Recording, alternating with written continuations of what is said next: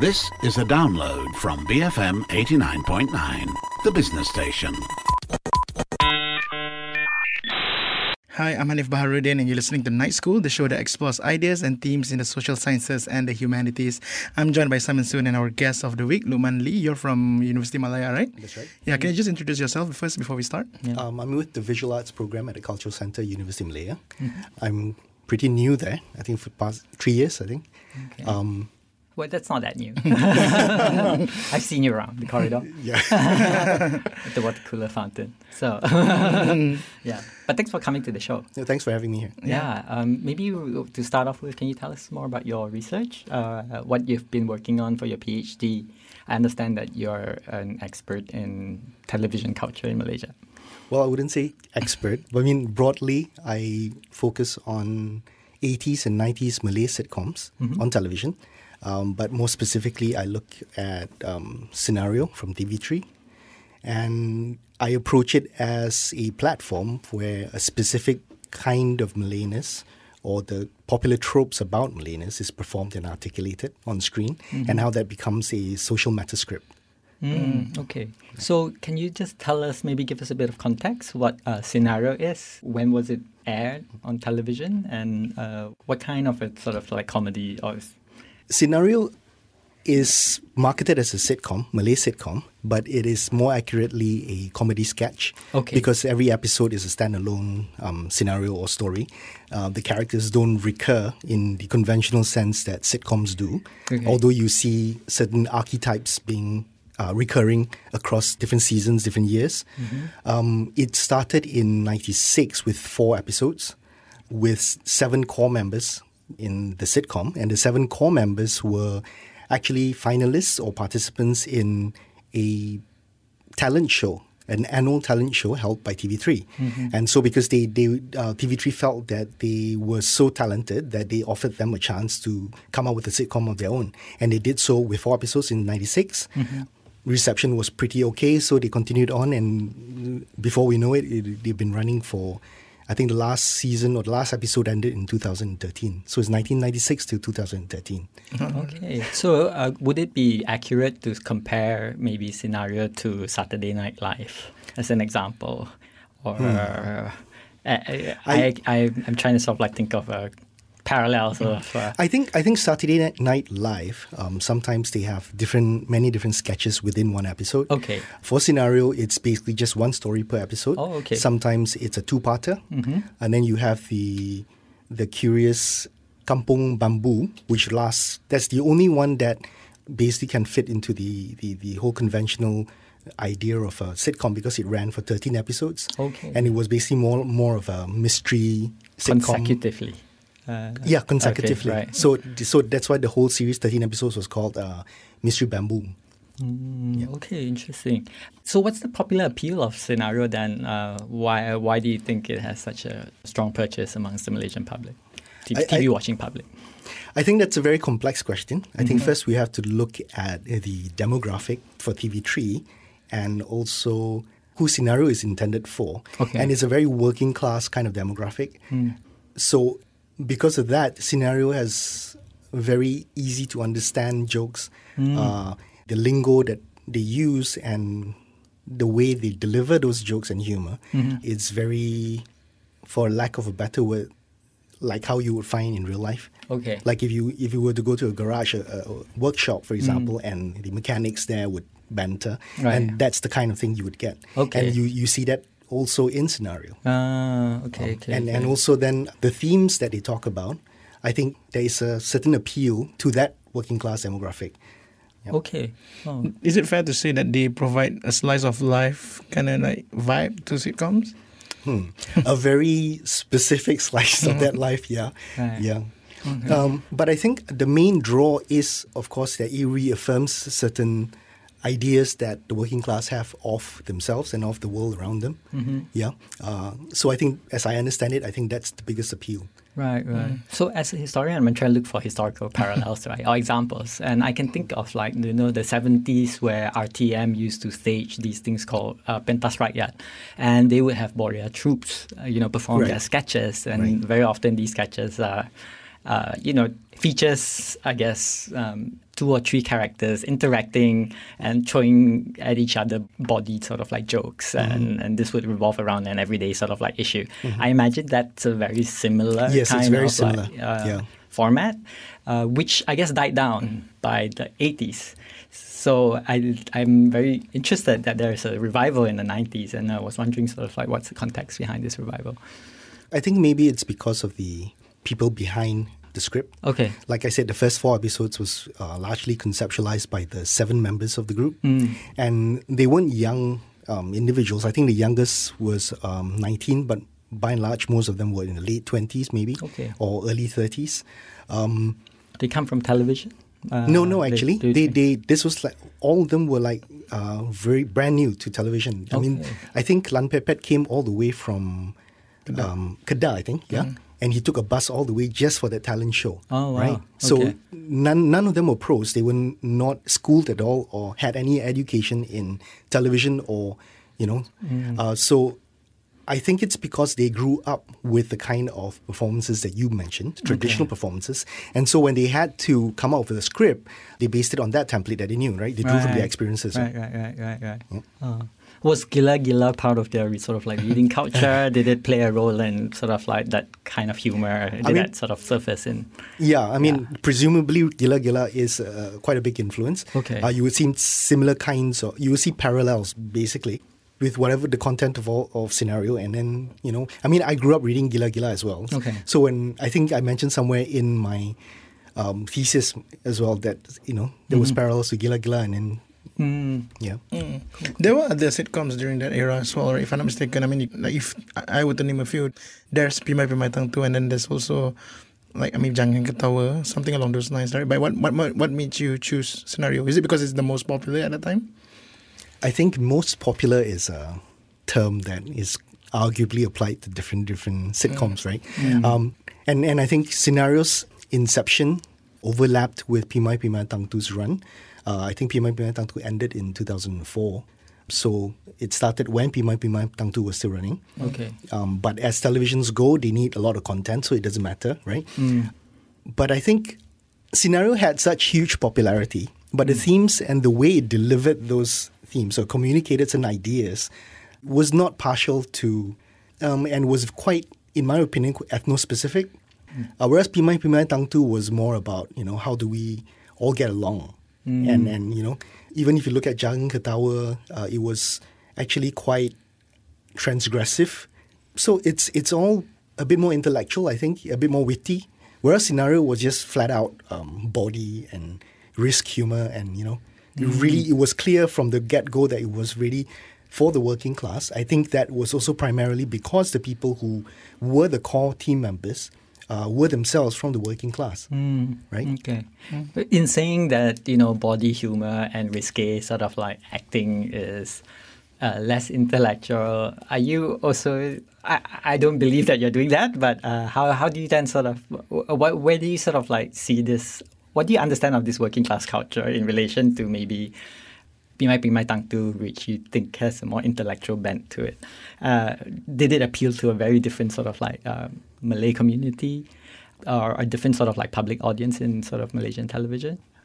I think there is that question which I feel needs to be answered, which is, are you then talking about whether television influences certain kinds of patterns within society, thinking, right, or is it that the society, the demographic itself, themselves actually then motivate certain programs to be produced, right? I mean, if everything on television was like Pimai Pimai Tang Tu, then whether you're working class or not, you'd still watch it, right? Because you don't have anything else to watch, right? And that's not to say Pimai Pimai Tang Tu was not using lingo that was used by the working class. I mean, it had a lot of Kedah slang and I think Utara slang. Yeah, Utara slang, right? So, I mean, at times I didn't even understand it. So it was also very grassroots.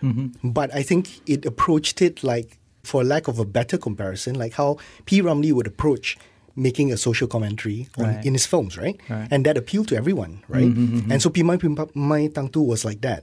Whereas Senario was just flat out, we're not going to really think too hard about things.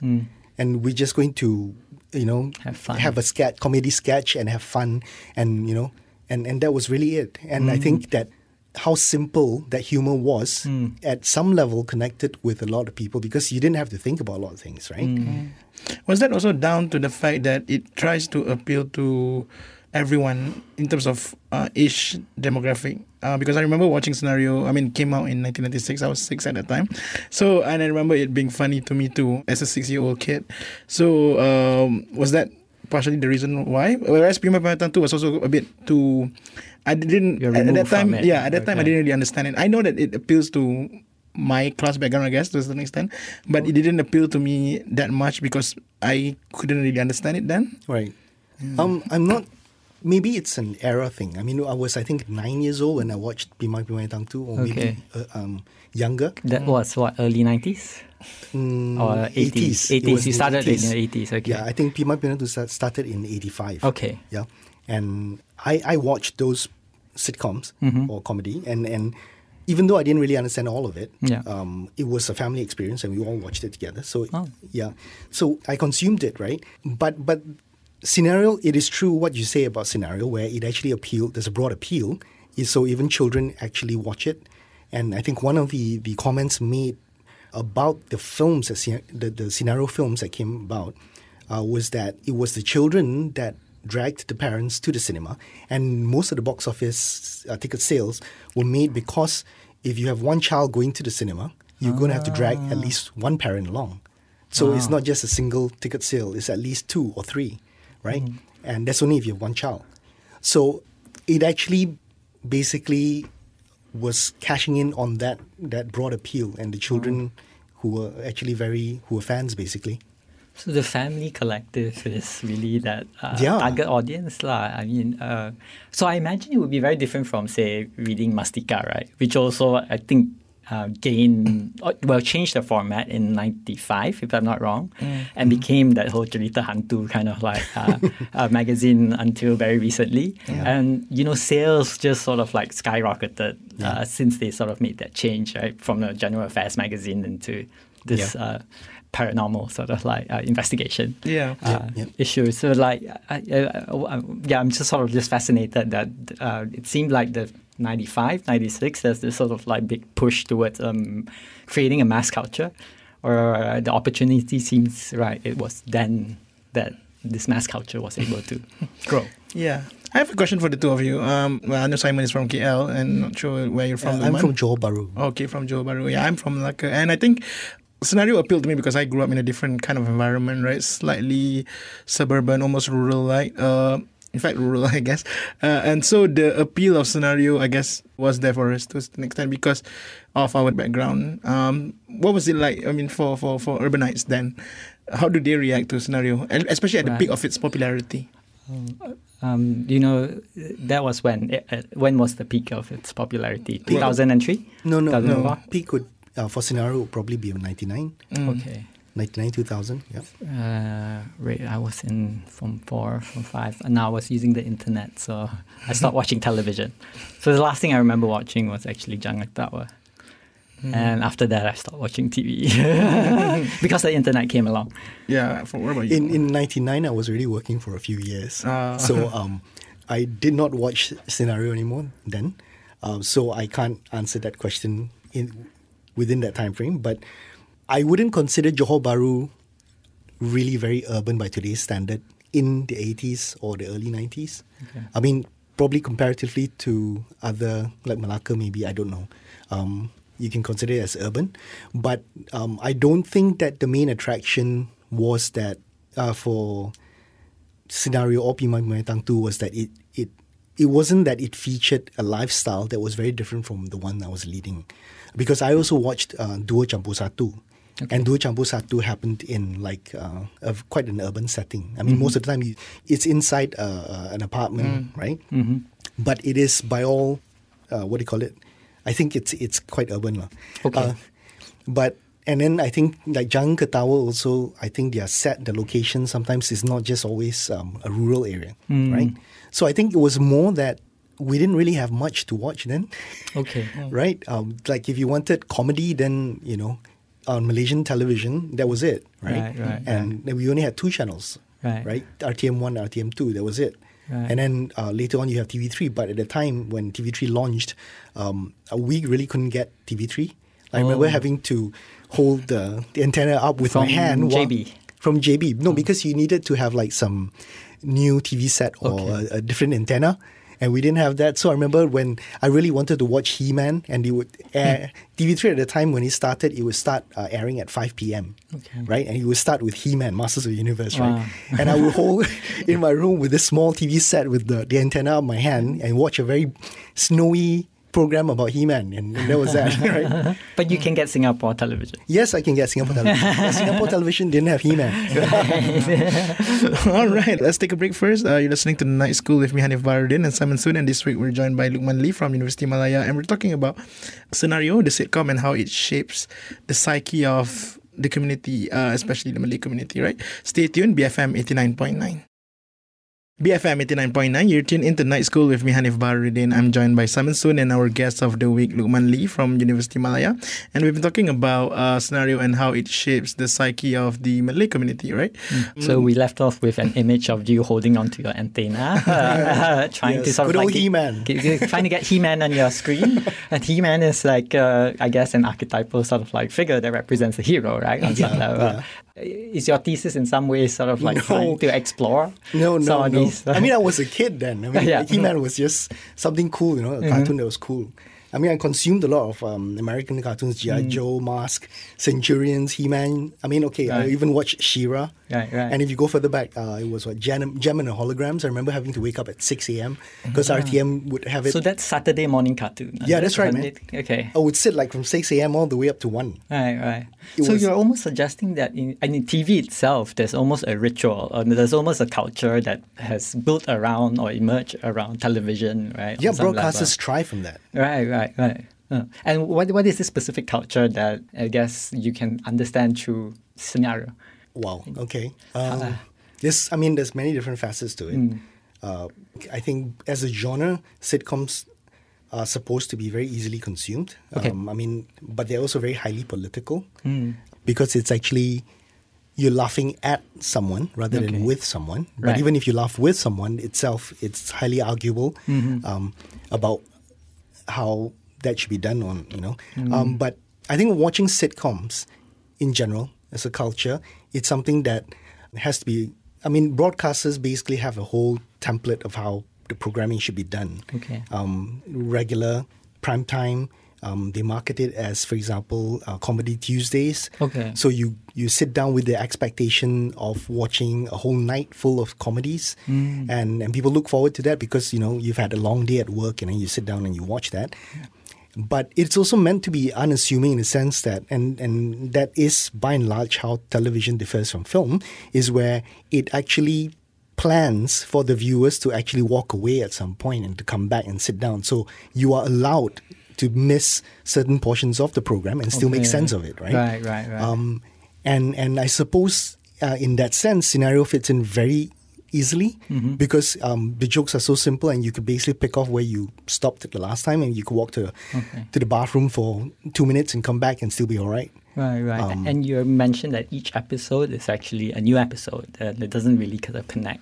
That's right. With other stories that came before, except the 13 episodes. Yeah, but thematically they recur things like, for example, something that happens in the kampong or something that happens in the museum, or they talk about a specific kind of archetype, whether that archetype is a racial archetype or whether it is a class archetype. So you have those kind of themes recurring.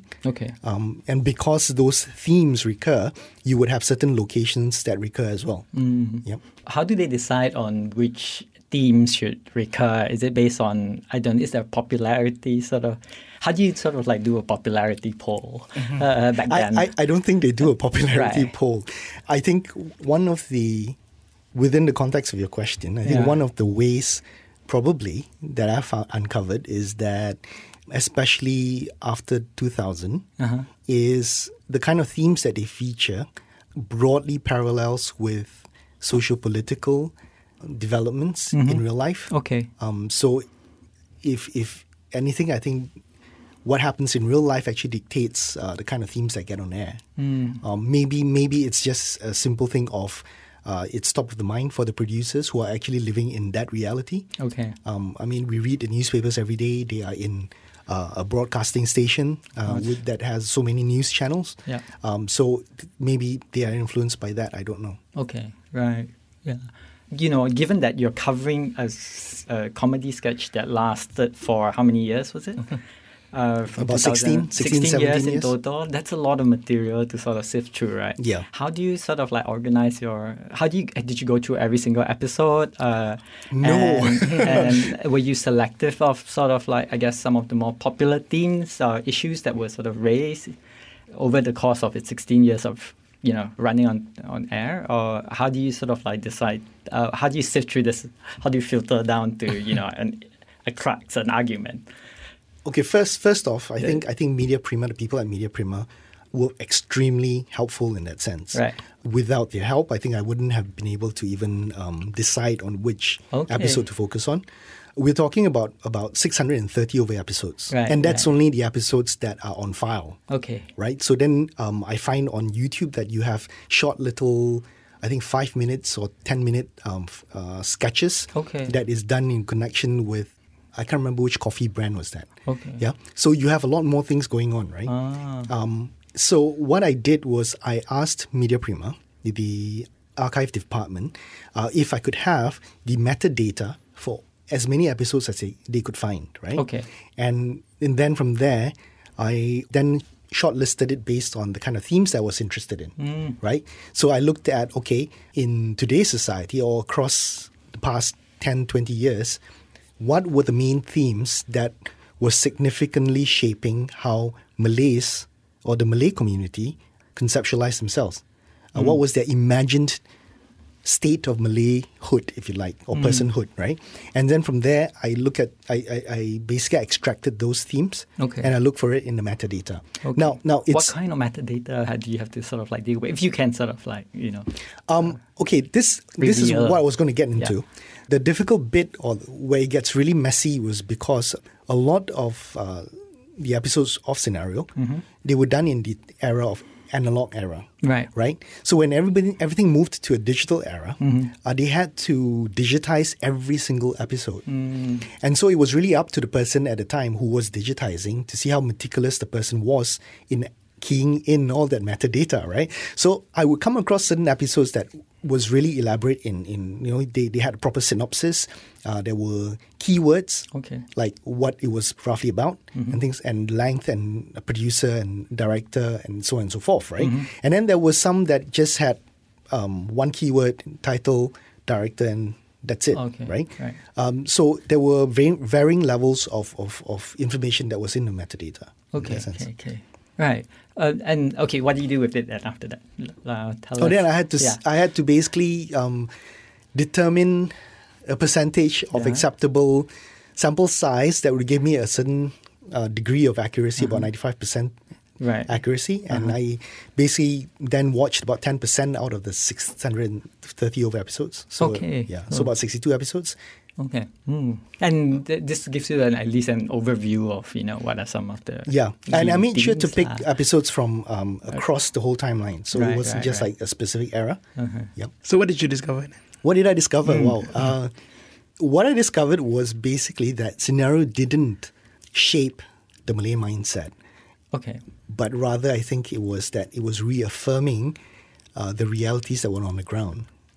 The ideas that were already floating about in reality, basically, or in a lived experience. So it's that triggering that mnemonic connection, because and this goes back to your question of why it had such broad appeal to many different segments, especially the working class, right? It was because it was able to mnemonically trigger certain ideas about themselves and the world around them through the sitcom itself. Did they use nostalgia for that, or were they very, very on the pulse? No. I think a lot of people would agree that a huge portion of Malay culture, how the Malay community think of their identity, is very rooted in nostalgia, is rooted in who we were before, our golden era, the Malacca Sultanate, whether it's Malacca Sultanate or whether it was pre-Merdeka era, right? They will always be referring back to the past and who came first and all of that. So it is very hard, I think, for us to find a discourse about Malay identity or Malayness that does not make a reference to the historical past of the community, of the culture, of the religion. And of course, they don't go as far as to say Sri Vijaya, because that doesn't serve their purpose. But so in that sense, I think, nostalgia plays a really big part in it, which is why there were a lot of episodes in Senario about Hang Tuah, Hang Jebat, about the Malacca Sultanate. So it's a very feudal scene, if you like. But I recall watching like one of the museum episodes, right, where the Pachi guard, the Abang guard was actually sort of like unveiling some of the photographs of these sort of like historical figures, and he didn't want to sort of like have them exposed because of the dust that's being sort of like that would have collected on the surface of the portraits. But as he was like, sort of like doing his unveiling, then you also have depictions of all these sort of like supposedly heroic figures in very comical sort of like pose, in some ways making fun of our need to even sort of like heroicize and play up these personalities. So in some ways that's also a critique, right? Or it's at least a parody of an obsession of a particular cultural sort of like obsession with heroes. I mean, I think if you just take that slice of the whole episode, and then I suppose that could qualify as a satire or parodizing the whole. But if you look at the whole episode and thematically what they talk about, the content of the, I think it's not exactly what you've suggested, and I think. Is it because of the kind of like moralizing tone that normally it would end with a kind of like a bit of a nasihat, sort of like. I think Senario goes through different phases. Okay. So you have a phase, I think the first maybe 3 years. Okay. Where at the end of it, you would have someone telling you what the moral or what the lesson here is for this episode, and then you see that again somewhere towards the end, the last 3 years maybe or 2 years. Okay. Somewhere in the middle, you don't really see that, but the didactism that you refer to is actually in the dialogue itself. Okay. So you would have the characters saying something in dialogue that actually is quite preachy, if you like. Okay. And it aims to basically educate or to inform the audience about a particular topic or issue. And that's when it gets problematic, because it's a simplification of a very complex timeline, historical timeline, for example, or a glossing over of so many details, and then saying conclusively that this is that and this is, Okay. So do you consider this propaganda? Yeah. You're going to have to make me say it, right? That's why I say it's soft power. Okay. I mean, television itself is acknowledged by television scholars worldwide that television is soft power. Right. Yeah. So we commonly sort of think of television as entertainment. We do not always think of the ideological sort of like component. Television is not just entertainment. Okay. What you find funny itself is shaped by culture, by your society, by politics. What gets on the air is even approved by any sort of government ministry, and there is no television station in the world that is not heavily policed by the government. Right? So everything you see on the air has government approval. Of course, to varying degrees. Right. I mean, if you look at the BBC, they get their funding from the government anyway, right? So things have changed since, right? I mean, Senario is interesting in the sense that in '96, when it first started, there was also a parallel sort of like, the beginnings of like a digital culture then started to sort of like emerge. And that would, in the course of time, change television culture completely, or at least how we sort of like access these sort of entertainment or these kinds of like shows, right? Was Senario at all sort of like aware or prescient of the fact that there is this new sort of like space that's opening up? Not that I could observe. Yeah. It wasn't a part of any of the themes that I've looked at. I think most of the themes in Senario that was played out was really quite would parallel socio-political developments in the country. And I think in the 90s, even though the internet came about, then, the speeds weren't fast enough. And I think, as you can see from that general election, I can't remember which was it, where the BN government then realized that, oh wow, social media could actually swing the votes. Oh, 2008? 2008, yeah. And it was only then that they actually invested so much into social media. Right. So you could see that there was that blind spot that they didn't identify that as being something big. Right. And of course, we know now from what's happening with television, with the significant change that's happening at Media Prima, you can see now that, it's really affecting television, terrestrial television. Does Senario play its strength more to its ethnic identity or its class identity? And I'm asking that only because I remember my circle of friends who are not necessarily just made up of one race, slightly enjoying Senario as well.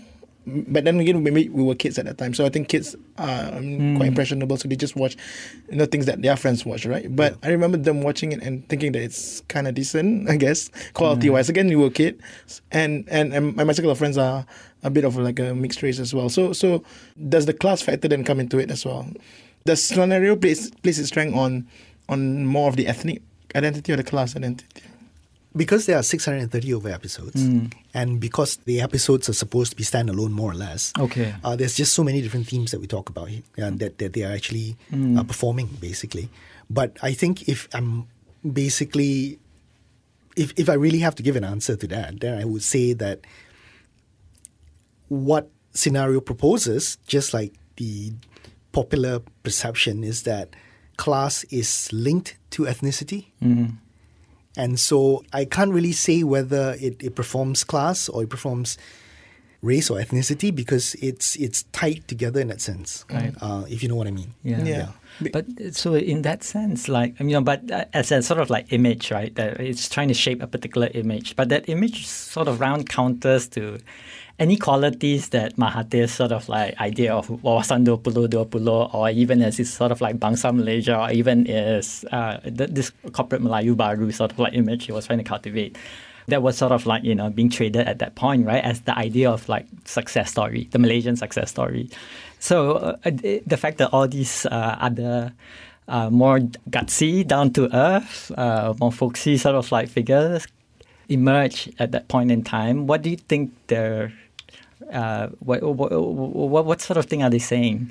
I think it's, first off, I think it's a fantasy, right? In the Lacanian sense, that in the Lacanian sense, that the PM was at the time was promoting a non-ethnically specific kind of direction for the country. Okay, you're talking about Bangsa Malaysia. Yes. Yeah, okay. Okay, I think it has already been documented that why the whole 80s, 90s industrial period in Malaysia actually worked was because everyone identified with this kind of economic nationalism. And everybody was thriving. Everybody was making money. Yeah. And because of that, it transcended racial lines. Yeah. But even then, and this is well documented, there were some people who were making more money than others because they were the preferred contract receivers, right? But with the Asian economic downturn, you could then see a very sharp return to this whole ethnic-specific discourse. And so it never really left us in that sense. Okay. Yeah. So I don't think that Senario is out of place. Plus, I think Senario came about in 96. Right. And the economic crisis occurred around 97 to 99. Yep. So I guess where my question or my observation comes from is perhaps not so much the race issue, but more of the class sort of like issue, right? In Senario, for example, you always have that bumbly sort of like country bumpkin and whose, body is contorted in some manner. And he's always like, some kind of like a fool. He plays the fool, right? He's not that, either a dashing sort of like corporate businessman rolling down, the street in his Mercedes-Benz or a professional or someone with, some kind of like cultural cachet that represents, you know, the Malaysian modernity.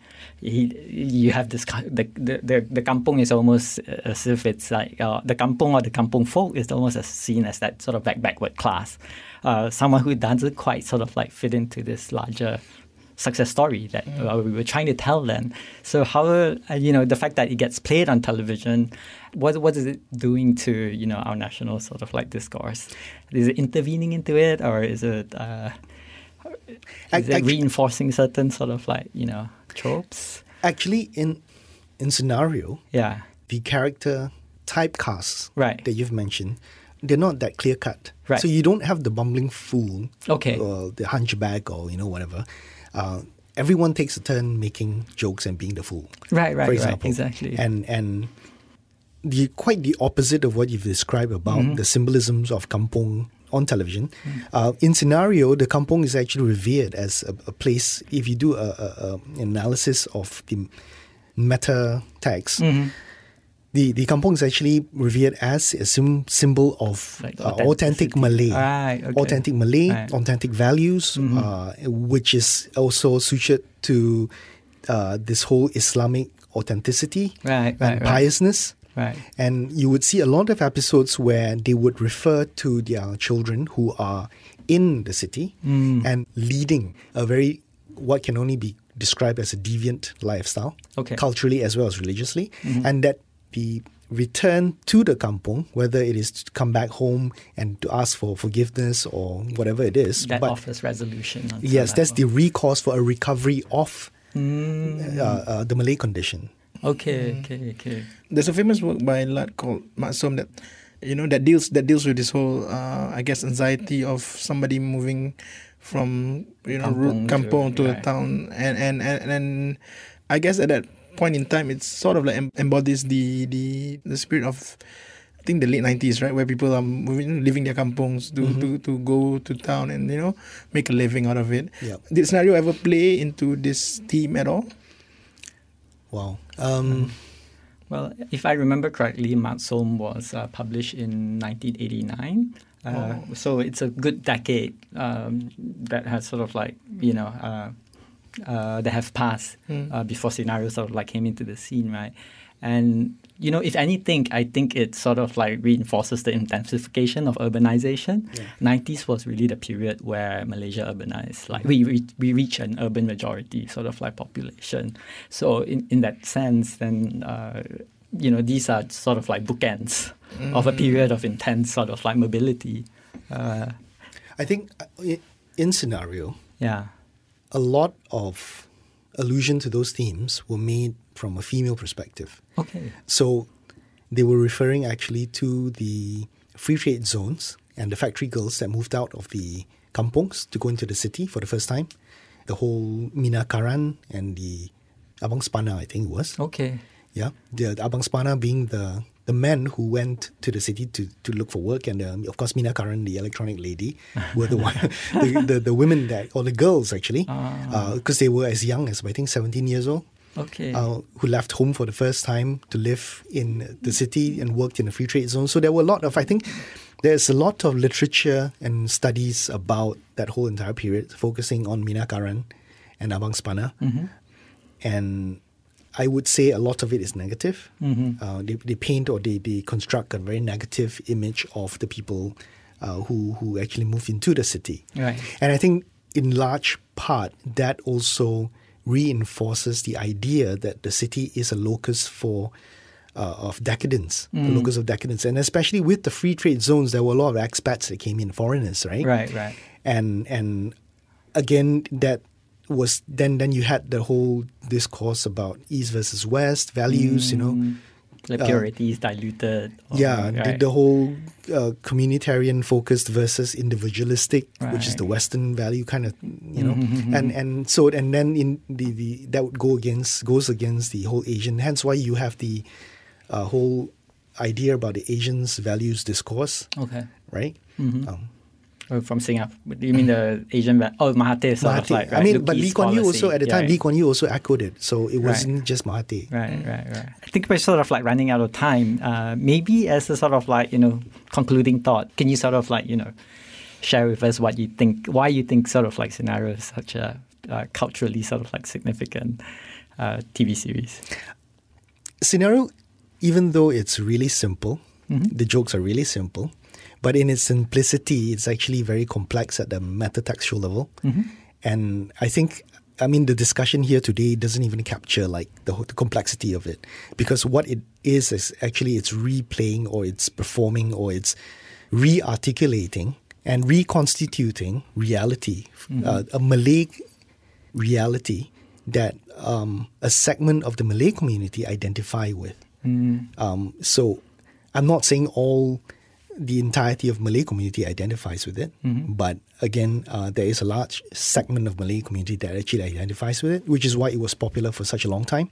In 1990 it was institutional. They had films, there were road shows, they were performing, they had music videos, they had albums out, and that's all on top of the television sitcom that's on TV. Right. So it was a household name. That's how popular it was, right? So I think it's a very complex program. And the popularity extends to Borneo. Yes, that's correct. Okay. I think they even had roadshows in Singapore, I think. Okay. Thank you so much, Luqman. Thanks for having me here. All right. So, you just heard from our guest, Luqman Lee from University of Malaya, and he's been talking about Senario, the local sitcom, and how it shapes the Malay identity. Share thoughts with us by tweeting us at BFM Radio, or you can send us an email to nightschool@bfm.my. You can also follow us on Facebook. Look for BFM Night School there. Don't forget to also download the BFM app, which you can get on the Apple App Store and Google Play. Thanks once again, Luqman Lee and also Simon Soon. Thank you. Thank you. I'm Hanif Baharudin, and you've been listening to Night School on BFM 89.9, the business station. Thank you for listening to this podcast. To find more great interviews, go to bfm.my or find us on iTunes. BFM 89.9, the business station.